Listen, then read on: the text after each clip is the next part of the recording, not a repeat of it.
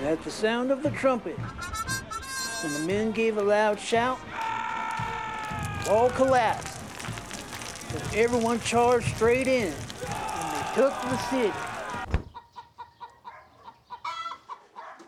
A marching band defeats a city? Yep.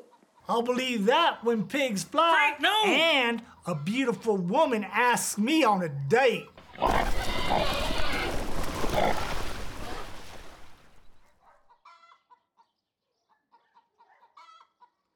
Any minute now. Yep. Well, I don't even know what to say after those videos, to be honest with you. I'm glad that you're here today. Grateful for our multi-sites, those who are watching on the stream and on TV. We are in the middle of a series called When Pigs Fly, and today we are talking about a marching band that defeats a city.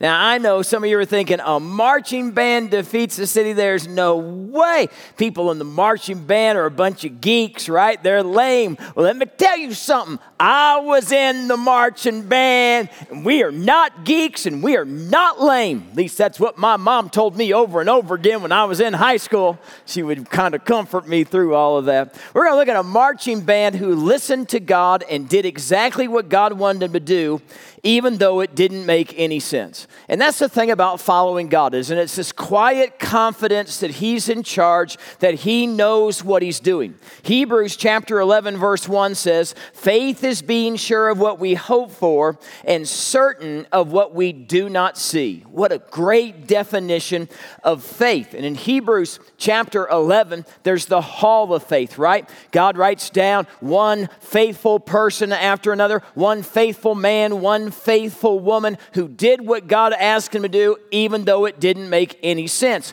For example, Abraham was told by God, I want you to leave your hometown. I want you to leave your friends. I want you to leave your in-laws, and I will lead you to a land that I will one day show you. Now, that had to be difficult to leave your hometown and your friends. The in-law part probably wasn't too difficult at all. Some of you chuckle a little bit at that, but that's the reason you left, didn't it? Because of the in-laws messing around with your marriage. That's what happened with that right there. And in a day and age when people didn't travel more than 20 miles away from where they were grown up, Abraham followed God. And God said to Abraham, He said, listen, if you'll follow me, you'll obey me, you'll do what I've asked you to do, I'll one day make you the father of a great nation. Of course, Abraham and Sarah at this time are old, and I mean super old. I mean, if they have a baby, they're going to have to buy diapers for themselves and for the baby at the exact same time. They're that kind of old, but God was faithful to them. God did what He promised that He would do, and we still have the nation of Israel today, don't we? And that is another evidence of the faithfulness of God. And then I think about David. He's written in Hebrews chapter 11 for his faith because he runs out onto the battlefield to take on the giant Goliath. David thinks he's too big to miss. Everybody else thinks he's too big to defeat. And David runs onto that battlefield because he believes that the battle belongs to the Lord. Then I think about Daniel. The king at the time had an edict that for the next 30 days you weren't allowed to pray, and anyone who was caught praying to anyone other than the king, they would be thrown into the lion's den. Well, Daniel's now in his 80s. He says, you know what? God's been faithful to me my whole entire life. I'm not going to turn my back on God now. So what was his practice? Was to pray 3 times a day. So when he heard the law, he went right to his room, opened up the windows, and he prayed. And then he was told on by a bunch of lame guys, and it ended up that Daniel had to be thrown into the lion's den. But Daniel didn't quiver. He wasn't fearful. He wasn't upset. He knew that God wouldn't allow him to become Meow Mix, that God would take care of him. And sure enough, God did. God was faithful. My goodness, when we read the Bible, we read about one person after another who takes risk, who lives the great adventure, who lives by faith and continues moving forward even when what God's asking him to do doesn't make any sense. And when they get to the end of their life, they don't have the regrets, do they? They can look back on their life and say, that was the ride of a lifetime. That was so exciting to be right in step with what God wanted for my life. So we see people who go for it, who really exercise their faith, because faith is more than just something you say. It's also backing that up. Those people live adventurous lives. And then we have the opposite in the scriptures. Those people who were given the opportunity of a lifetime to follow after God or follow after Jesus, and they chose not to do it.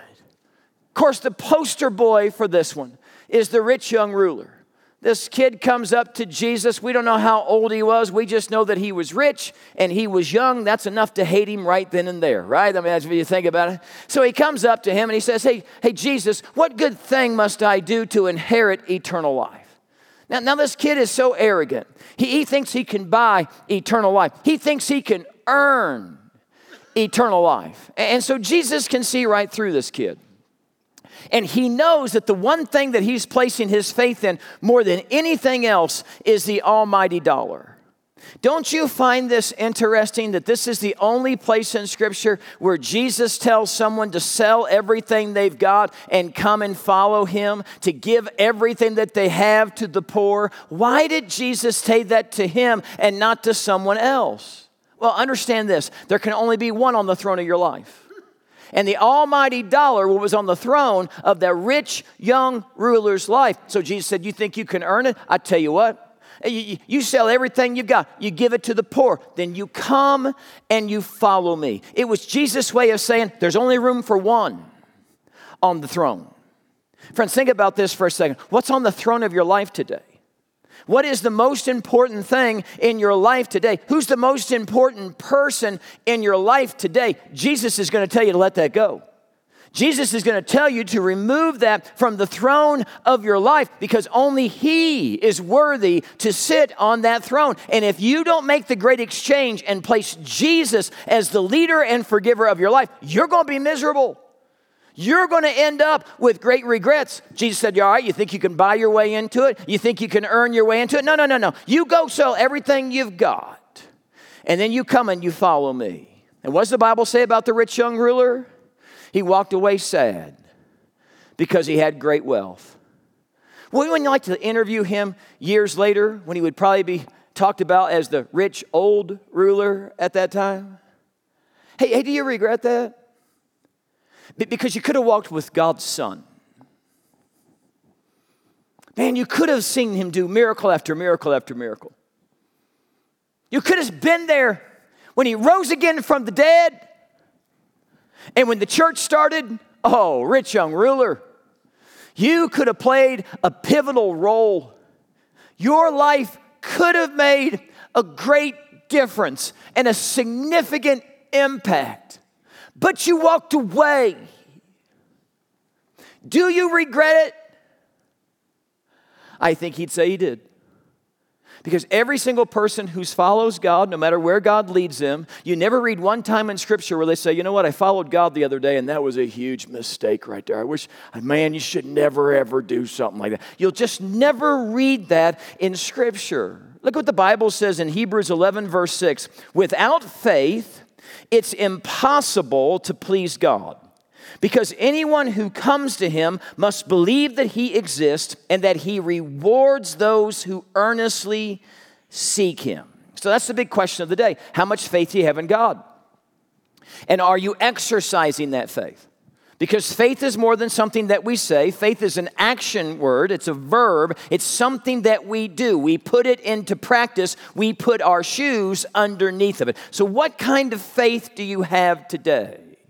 I was reading this book the other day, and the author mentioned that there are probably there's probably more than this, but 3 different types of faith that you see in the world today.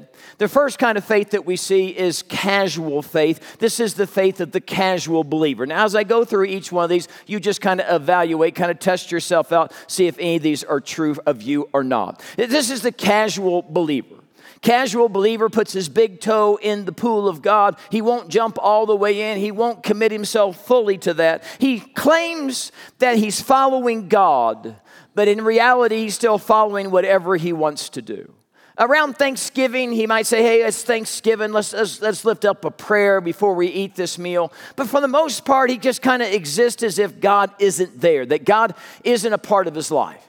He'll show up for a Christmas, and he'll show up for Easter. We call them Creasters, don't we? That's what we say, the Christmas and the Easter. They'll show up for those two things, and they'll come to church. That's not just be, they'll come to church about once every 5, 6, 7, 8, 9, 10 weeks. Once in a while, when everything lines up, they'll think, you know what? It's been a while since we've been to church. We ought to go back to church. But they live their life at what I call a Christian atheist. They say they proclaim Jesus, but there's no evidence in their life that they actually do. So for the casual person with faith, Jesus doesn't have control of the words that come out of their mouth when they find themselves on a golf course.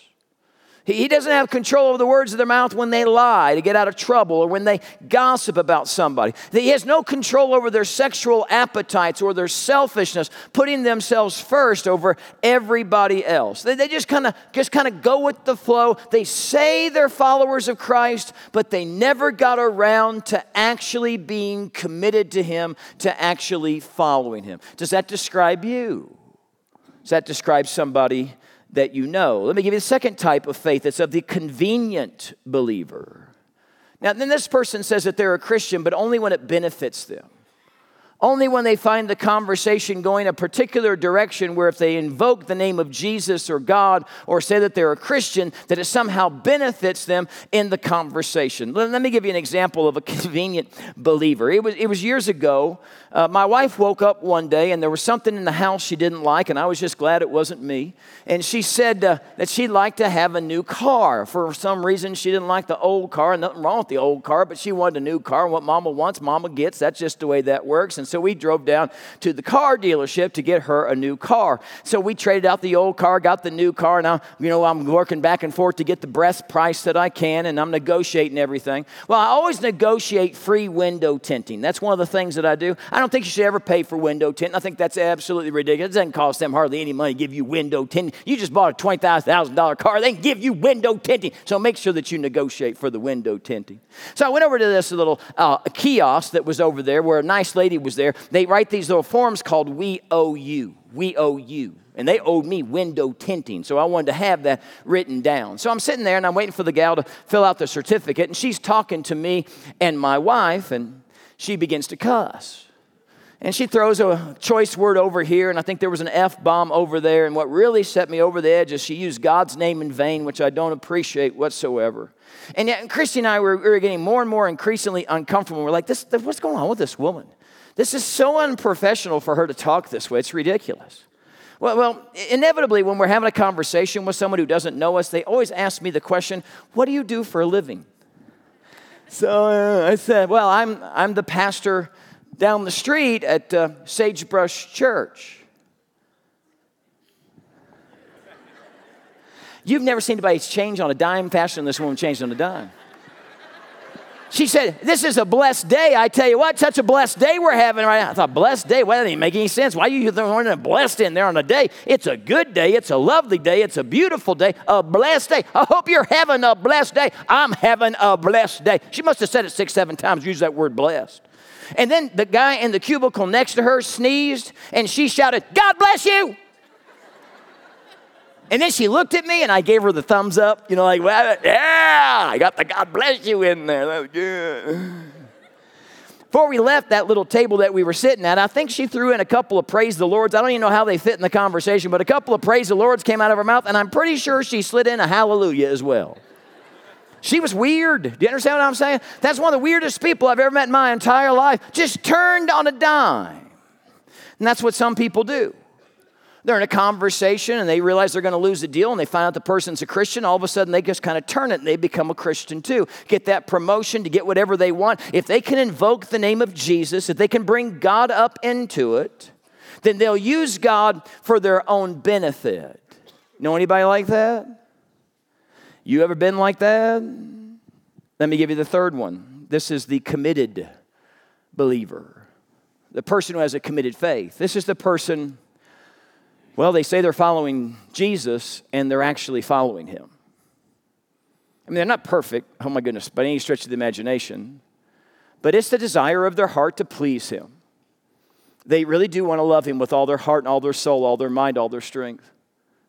And so they read the Bible a lot. And they talk to God every day. And they just want to be in the center of his will. And so they pray prayers like this. God, whatever you want, that's what I want. Whatever you want me to do, that's what I want to do. Whatever you want me to say, that's what I want to say. I don't care what it is. I don't care what I got to surrender. I don't care what I've got to give up. Less of me, more of you. All I care about is what you want. I just want you to use my life. I'm living my life for an audience of one. This is the person who consciously is thinking about that moment when they breathe their last breath on this earth and breathe their first breath in heaven, and they just long to hear Jesus say, well done, good and faithful servant. They live their whole life for that one moment in time. They are all in for the one who went all in for them. I was reading this book, and the author shared a story.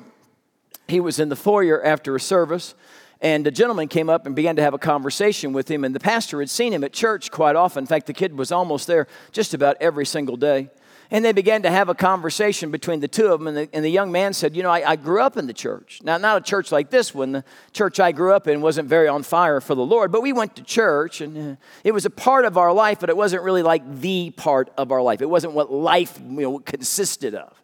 And he said, we didn't take our faith very seriously at my house. We didn't really pray. We didn't really read the Bible. We never told somebody else about Jesus. Never invited anybody to church. And so there was no power in what I was doing, spiritually speaking. He said, so I got my younger 20s. I started drinking an awful lot. Became an alcoholic, got involved with drugs. I was sleeping around, jumping from one bed to another. And all the things that I thought was going to bring me peace and bring me satisfaction, well, none of those things did. Well, a friend of mine invited me to come to church, and so I came, and I've been coming, for the last couple of years, and everything in my life has completely changed. I'm no longer addicted to alcohol. I don't need drugs in my life. I'm looking for that right girl that I can spend the rest of my life with, so I'm keeping myself pure till that moment in time. And I don't know if you know this, Pastor, but I'm up here all the time. I love this church. I love what it's about. I love the teachings of this place. I mean, I leverage my life for the kingdom of God. And the pastor's just kind of blown away. He said, man, way to go all in for the one who went all in for you. Well, they ended their conversation. He didn't think much about it. Well, a few weeks went by. The pastor was out in the foyer again. And the gentleman came up and said, hey, man, I got a question for you. Do you have any time where you could go and have a coffee with my mom and me? She's got some questions. Well, the pastor thought she had some spiritual questions. She said, well, let me see if I can find something in my schedule. And so he found a date and a time. Pastor showed up. Woman came with her son. And he thought she was coming to thank him for the ministries of the church that had so impacted her son's life. But that's not why she was there. She said, Pastor, I go to church down the street a few miles away. And I've been going to church for a long, long, long time. My son has now been going to your church, and I've got some concerns. And the pastor said, well, great, fire away. What are your concerns? She said, well, first concern is he's up there all the time. And I just think that's ridiculous. Can't you tell him that the Bible teaches that we should do everything in moderation? I mean, my goodness, he's up at church all the time. He's in all these different ministries. And every time we sit down for a meal, guess who wants to pray? He wants to pray. And it's kind of annoying, to be honest with you. And it's kind of bugging all the other relatives as well. Not only that, he's starting to give some of his money to the church, which I find to be absolutely ridiculous. And the other day, he said that he wants to go on a mission trip. He won't listen to me. So would you please tell him that Jesus didn't want everything? That it's okay to give him some? Pastor was shocked, just as many of you are. He said, then I got mad. And he said, when I get mad, I quote scripture from the book of Revelation. So he looked at the woman and said, well, Jesus wrote to the church at Laodicea, you're neither hot or cold, but because you're lukewarm, I'm going to spit you out of my mouth. Translation, the way you live your life is making me sick.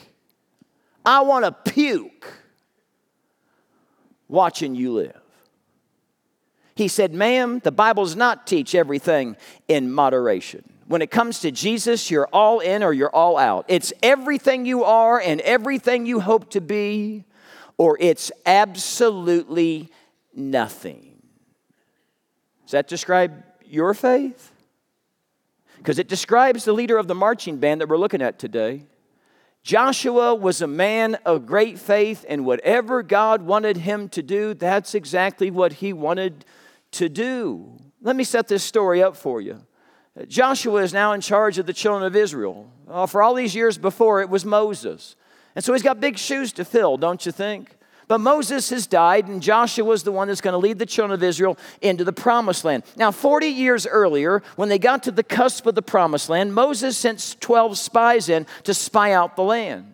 And 10 of the 12 spies, they came back and said, oh my goodness, there's giants in the land. There's giants in the land. They're too big. We can't defeat them. They had forgotten about the power and the faithfulness of God. And so God said, you know what? You don't want to trust me. You don't want to follow me. You want to have lip service to me, but you don't want to put action behind the words that you say? Fine by me. You don't want to go in that promised land because there's giants there and I'm not big enough to handle the giants? Then you'll wander around this desert for the next 40 years. And that's exactly what they did. God said, every single one of you faithless people is going to die in the wilderness. Your kids will inherit it. Joshua and Caleb, two of the spies who believed that I could do it, they'll inherit it. But the rest of you will die. Sure enough, that's what happened. Next 40 years, every single one of them died. Well, now it was Joshua's turn now to lead them into the promised land. And so there's great concern because there's 7 enemy nations in the promised land that are all bigger and more powerful. And what's Joshua got? He's just got a bunch of former slave kids. These aren't warriors. This isn't some military strategy that he can come up with. So he's concerned. So he goes to God. He says, listen, I'm concerned because the next city that we're taking on is the city of Jericho. And it's a fortified city. There are walls that surround the entire city. And I don't know how to attack this. I don't know what to do. So I can just imagine Joshua sitting down with a piece of paper and a pen saying, Lord, just reveal to me what our next step is. And this is what he gets. Now, Jericho was tightly shut up because of the Israelites. No one went out and no one came in. Then the Lord said to Joshua, see, I have delivered Jericho into your hands, along with its king and its fighting men. March around the city once with all the armed men. Do this for 6 days. Have 7 priests carry trumpets of ram's horns in front of the ark. On the 7th day, march around the city 7 times with the priests blowing their trumpets. When you hear them sound a long blast on the trumpets, have all the people give a loud shout. Then the wall of the city will collapse and the people will go up, every man straight in. Okay, so you got to put yourself in Joshua's shoes for a second. So he's got a pad, got a pen. He's like, okay, Lord, what do you want us to do? He says, well, I want you to march. Okay, we are going to march. That's what we will do. Good. March where? You will march around the city. March around the city. Do it for 6 days. 6 days. 1 time a day. 1 time a day. Then what? Well, on the 7th day, march around 7 times. 7 times? 7 times? 7 times. And then what? Blow horns. Blow horns. And then shout. Walls will come down.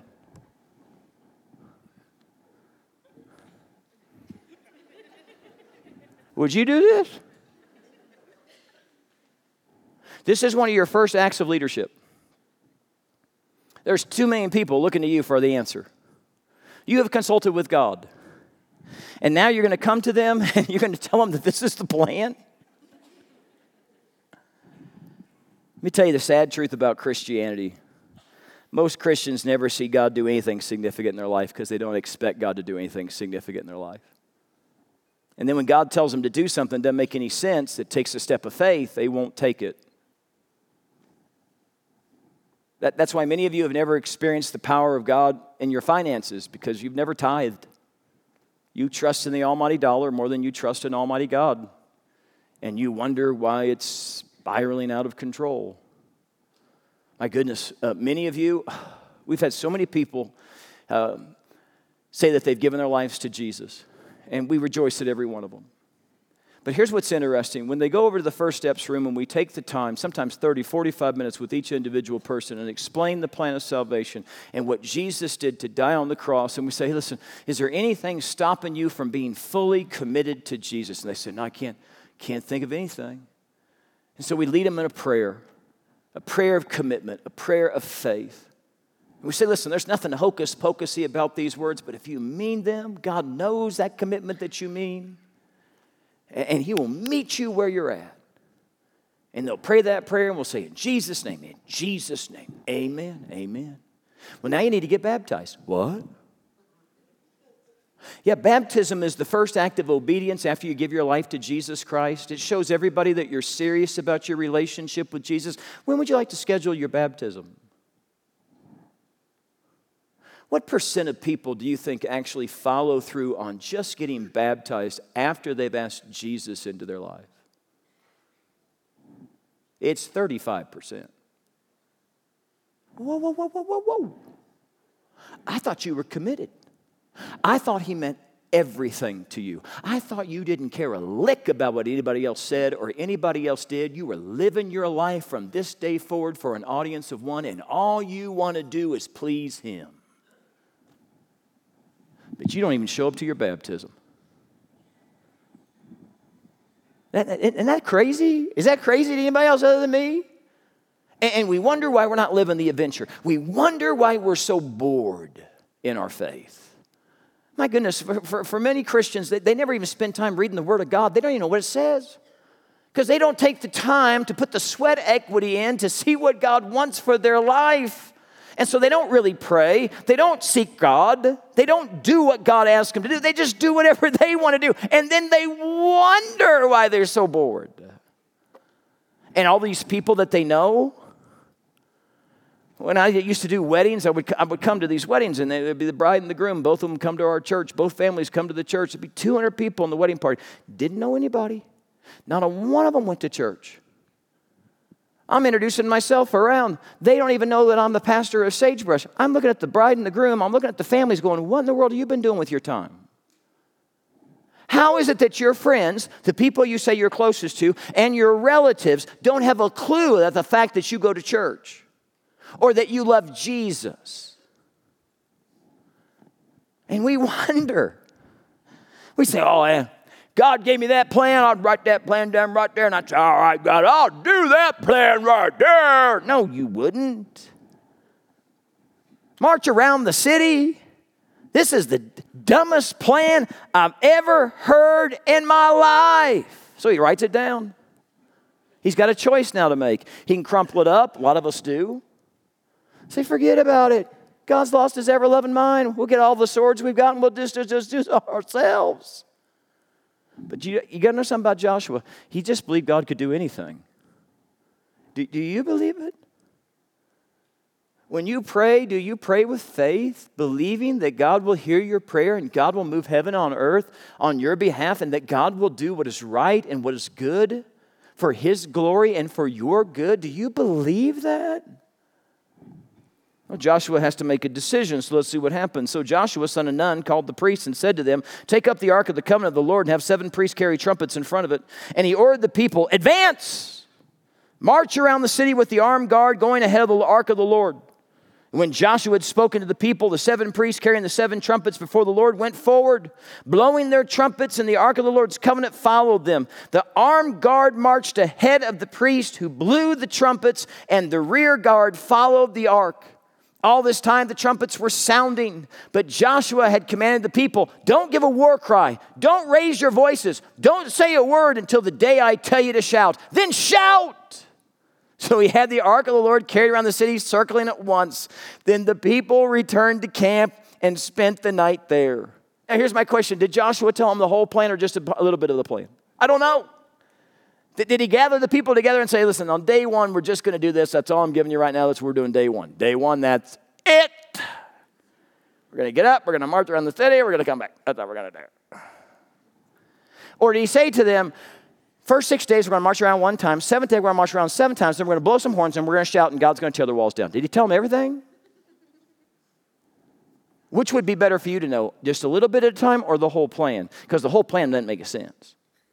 I don't know how he did it, but Joshua got the people together, and they circled around one time. And then they went back to camp. Now you're one of the soldiers. You're one of the marching band. And you're sitting there at camp cooking a s'more, because I'm sure they ate s'mores back then. They're delicious. S'mores are delicious and a wonderful time. It's a wonderful treat, the s'more. What do you think the conversation was around the campfire? You know, Moses was a really great leader, but this guy's an idiot. I tell you what is wrong with him? He gets us up, we march all the way around that city, and then we have to come back right where we began. What was the purpose of that? Then you wake up the next day and you do it a second time. It don't make any sense. Then the third day, you do it again. At what point in time do you stop marching?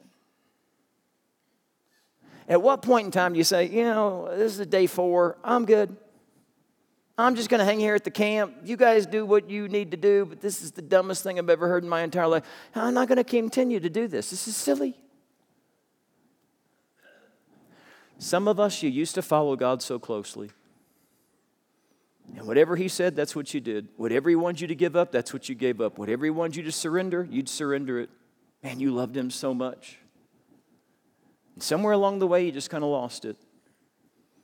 You lost the thrill of following Jesus one day at a time, even when he didn't make any sense. Even what he asked you to do made no sense to you at all. You stopped following. And so you're just sitting at camp, cooking a s'more, waiting for them to come back, and missing out on the adventure, missing out on the miracle. I'm so glad they kept marching. I'm so glad they had a faith that was so big in God that even though what he was asking them to do made literally no sense at all, they just kept on being faithful. They just kept on showing up, and they just kept on marching. Well, the 7th day comes. They march around the city 7 times, just as God commanded them to do. And on the 7th time around, the priests, they blew their trumpets, and Joshua commanded the people to shout. And the Bible says when the trumpet sounded, the people shouted, and the sound of the trumpet, when the people gave a loud shout, the wall collapsed, so every man charged straight in, and they took the city. I've been to this site when I traveled to Israel. I've stood there and I've seen the stones that came tumbling down. They're still on the ground to this day. God fought for those people because of their faithfulness. Can I let you know a little secret? God wants to do the same thing for you. But if you give up, if it doesn't make any sense to you, if you refuse, if you crumple up the plan, well, you're the one missing out. You're missing out on the blessing. You're missing out on the miracle. You see, I believe that God's looking for a group of people who will take the next step of faith no matter what, even when it doesn't make a bit of sense. So what is God asking you to do? Will you take that next step of faith? It's your move. Let's pray. Dear Heavenly Father, we talk a good game. We talk about how we'll do anything and give up anything and follow you and serve you no matter what. Is that really true? We just deceiving ourselves. By faith, Abraham followed you. By faith, David defeated a giant. By faith, Daniel was unharmed in the lion's den. By faith, Shadrach, Meshach, and Abednego found themselves in a fiery furnace, but they were not alone. You were right there beside them. By faith, the children of Israel marched around for 6 days, 1 time a day, and on the 7th day they marched 7 times. And they blew the horns, and they shouted, and you did the miracle. Lord, we have to do the natural if we're going to see the super. So God, give us the faith to follow you anywhere you lead us, to say whatever it is you want us to say, to give away whatever it is we need to give away, to be the people that you've called us to be. God, please don't let us be casual in this. And please don't let us pull you out like a rabbit's foot when it's convenient. God, you're looking for commitment. People who back up their words with their lives 24/7. God, I pray we would be those kinds of people, and we would see you do one miracle after the other. We ask this in Jesus' name. Amen.